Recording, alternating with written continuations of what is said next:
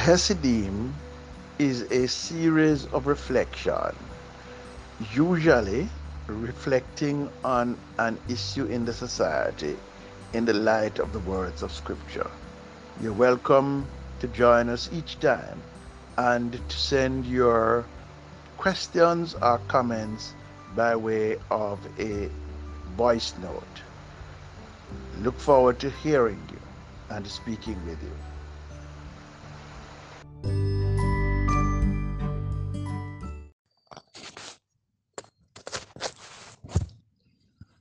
I have developed the view over a long period of review that when the Apostle Paul says, God works in all things for the good of those who love God and are called according to God's purpose, Paul is giving advice on the approach to take to life's difficulties and disappointments that we encounter along the way.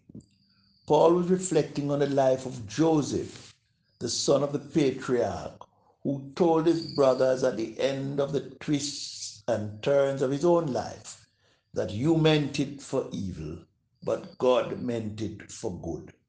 Paul uses that story to generalize about the nature of adverse experiences in the Christian life when he said that God works in all things for good. I myself have always tried to find a good outcome in my difficult experiences, in those sudden turns in the road of our lives that seem to go nowhere. I look for the good. I had one such experience this week. Perhaps you have had your fair share, and they have not been mere minor inconveniences. God does work in all of them for our good. Today we explore the good in the difficulties of life. I made a trip from Kitwe, where I live in Zambia, to the capital city of Lusaka.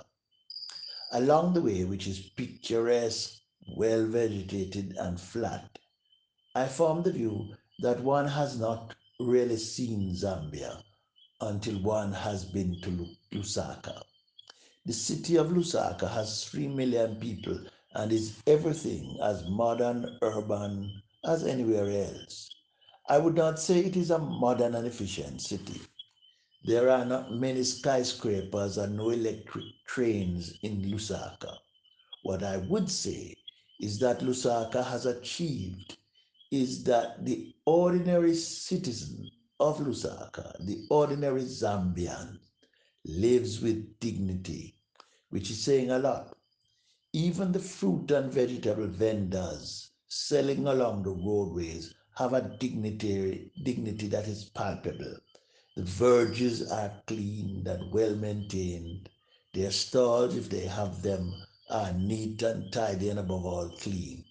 Garbage is collected in Lusaka. There are not the mountains of plastic and non-recyclable recyclable solid waste or garbage in the drains in Lusaka that one sees in Kitwe, for example. The people look a proud and dignified lot. I took the Euro Africa bus from Kitwe to Lusaka. It is a 7 hour journey, and the bus is the same European bus that the JUTC uses in Jamaica for its executive coaches. It is a comfortable and air conditioned ride. The bus stops in Kabwe, a town about two-thirds of the way of the journey, for 10 minutes and only 10 minutes. All 56 seated passengers are asked to disembark and to get refreshments or to use the bathroom if needed and return to the bus in 10 minutes. Otherwise, they will be left and the bus gone. As we all disembarked to purchase for 35 kachwa, a meal of chicken and chips warmed in a microwave oven, complete with carrot and sweet pepper and onion wrapped in a styrofoam container, and then returned to the bus having relieved ourselves. It costs 4 kwacha to relieve yourself, but it could not have been more efficiently done, even if it were done by the military itself. My trip to Lusaka was successful. I received my printed ID card, with that is my work permit from immigration department. It took 15 minutes after my 7 hour journey. The officer was courteous and pleasant and efficient. And I was out of there being helped, having been helped by everyone I asked for help in no time. I was picked up at the bus station and transported for my entire 2 days in Lusaka by my favorite second year UCZU student, Jeffrey Chiwala and Timothy Mwape. I have introduced you to Jeffrey before in this forum. He was a wonderful host in Lusaka. After taking me to the immigration department, he took me to a lodge where I found lodging for the night. He, of course, took me to his home to meet his wife, Maria, and then to a lovely rustic spot called Shamkan Lodge. It was 400 kwacha for the night, including breakfast. It was clean and had a most wonderful balcony overlooking a ravine. There was an African building made of a thatch roof that I think is worthwhile architecture to be exported if only Africa had a bit more self belief. After securing the lodge, Jeffrey took me to see another lodge, a bit more pricey and on a game reserve. When we got there, it was after 13 hours when the elephants turned in for the evening. The other big games were also not available. The last tour began at 16 hours and we got there closer to 18 hours. But what we did see were antelopes aplenty, as usual, impalas, the rare and beautiful spotted deer, water bucks, and sables. We saw guinea hens and peacocks aplenty, and we saw warthogs.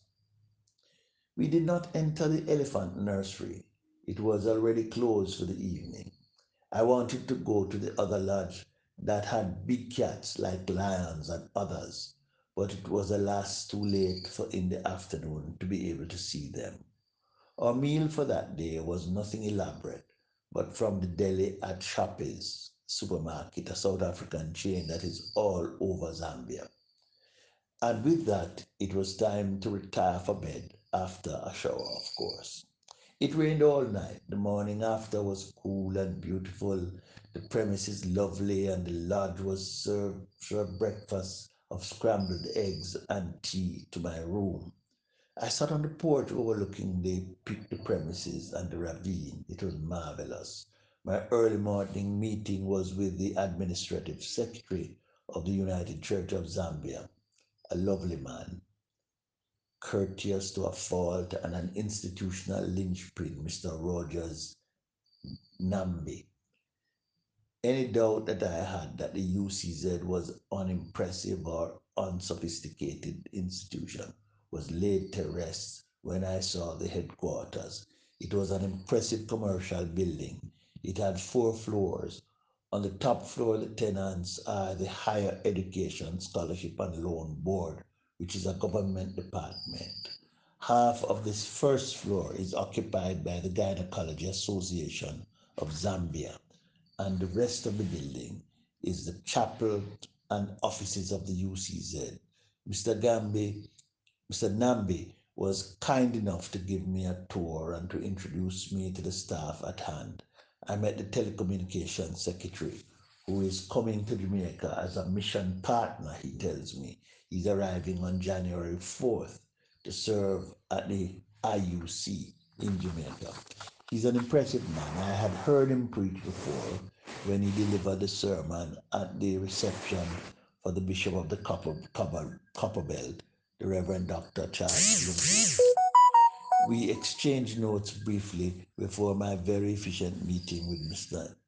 Nambi about matters of creature comfort to do with my stay in Zambia, including the vexed matter of my transportation.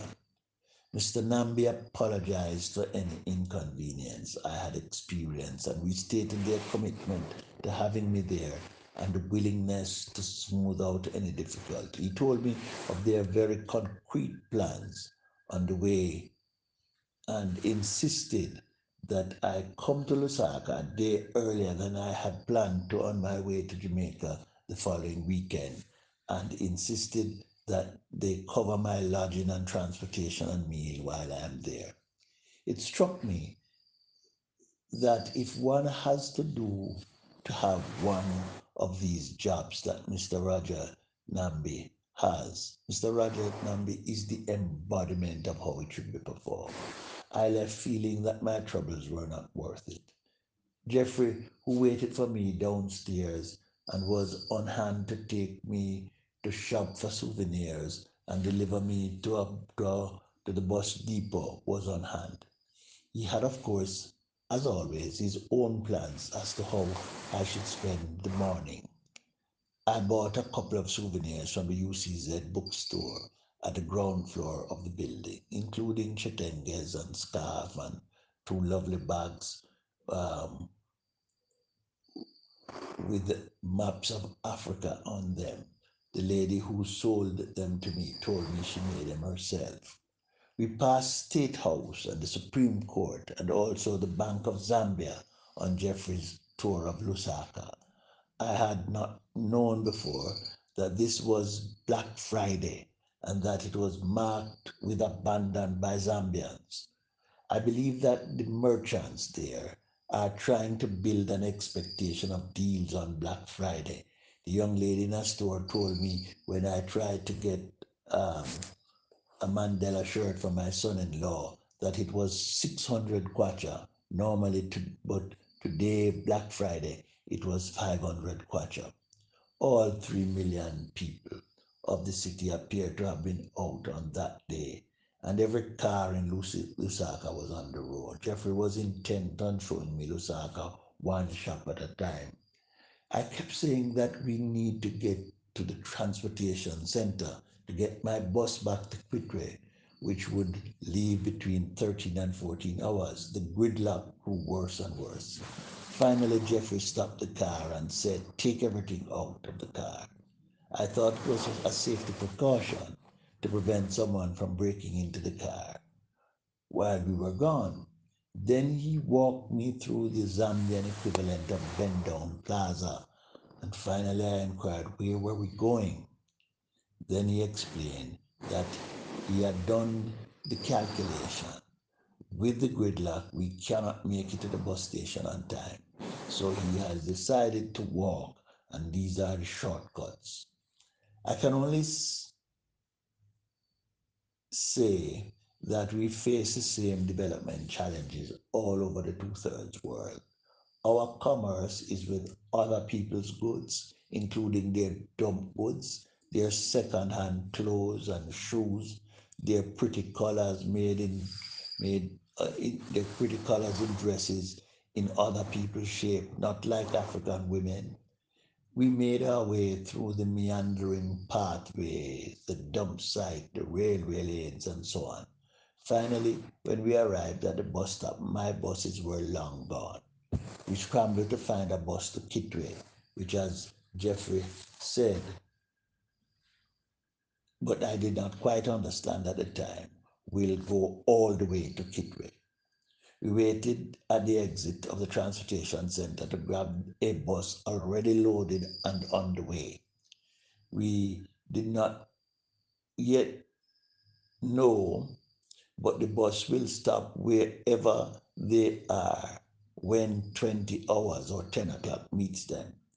We got on the bus with every seat taken, 70 passengers on board, including my seat, and off we went in a fast, rough, but struggling with the traffic journey.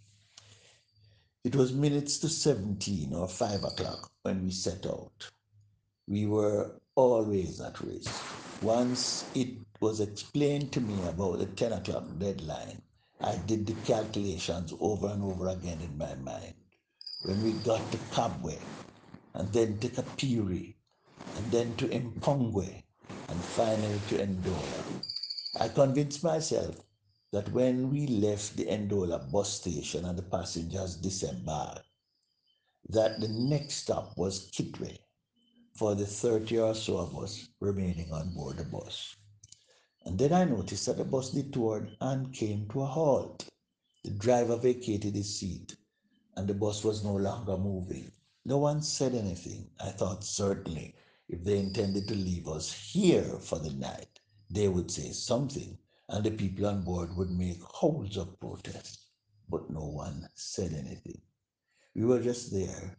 Finally, my Jamaicanness got the better of me, and I got up from my seat at the back of the bus and made my way to the door. I went outside. There were four women standing there and one man. I put my English and Bemba to test. What is happening? I inquired of the man. He simply said, we will resume the journey at 04 hours.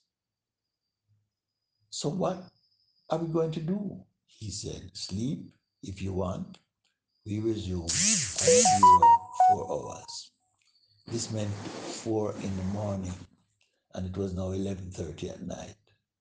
As they say, 23 and a half hours. I spent 3 Quechua to use the bathroom there and returned to my seat. By this time, my phone battery was dead, and so I could not call anyone. So the option of complaining did not exist. I did not sleep. The couple before me were talking as if they were in their bedroom, indifferent to the rest of the world.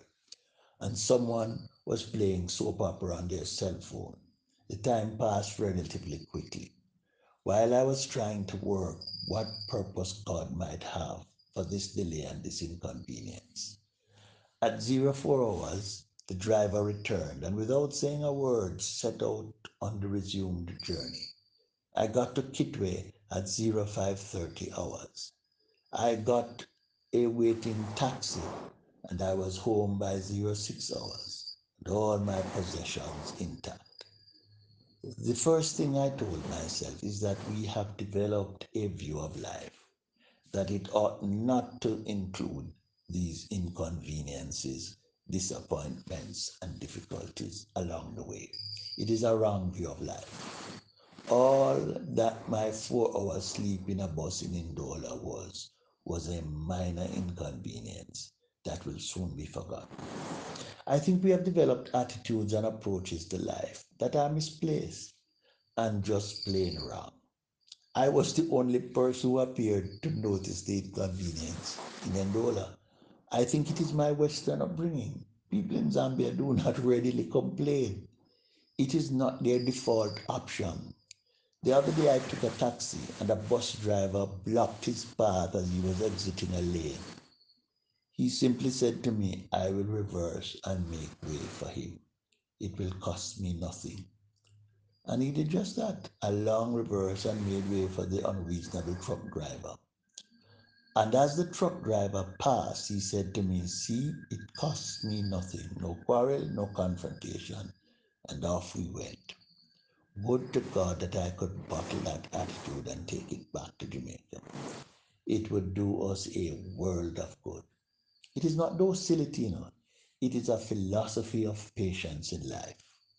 We worry ourselves about too much. When I rolled into bed at 06 hours on Saturday morning, I reflected on my trip to Lusaka, the opportunities and pride I felt to see an African society appear to work well, to see how organized the UCZ and its building, the building they had built as an investment project, and all the troubles of the way back to Kitwe. And I asked myself, why should not life include both the good and the bad? Who says we are entitled to anything else? I am fine and I am better for the experience. God works in all things for the good of those who love God and are called according to God's purpose. Amen.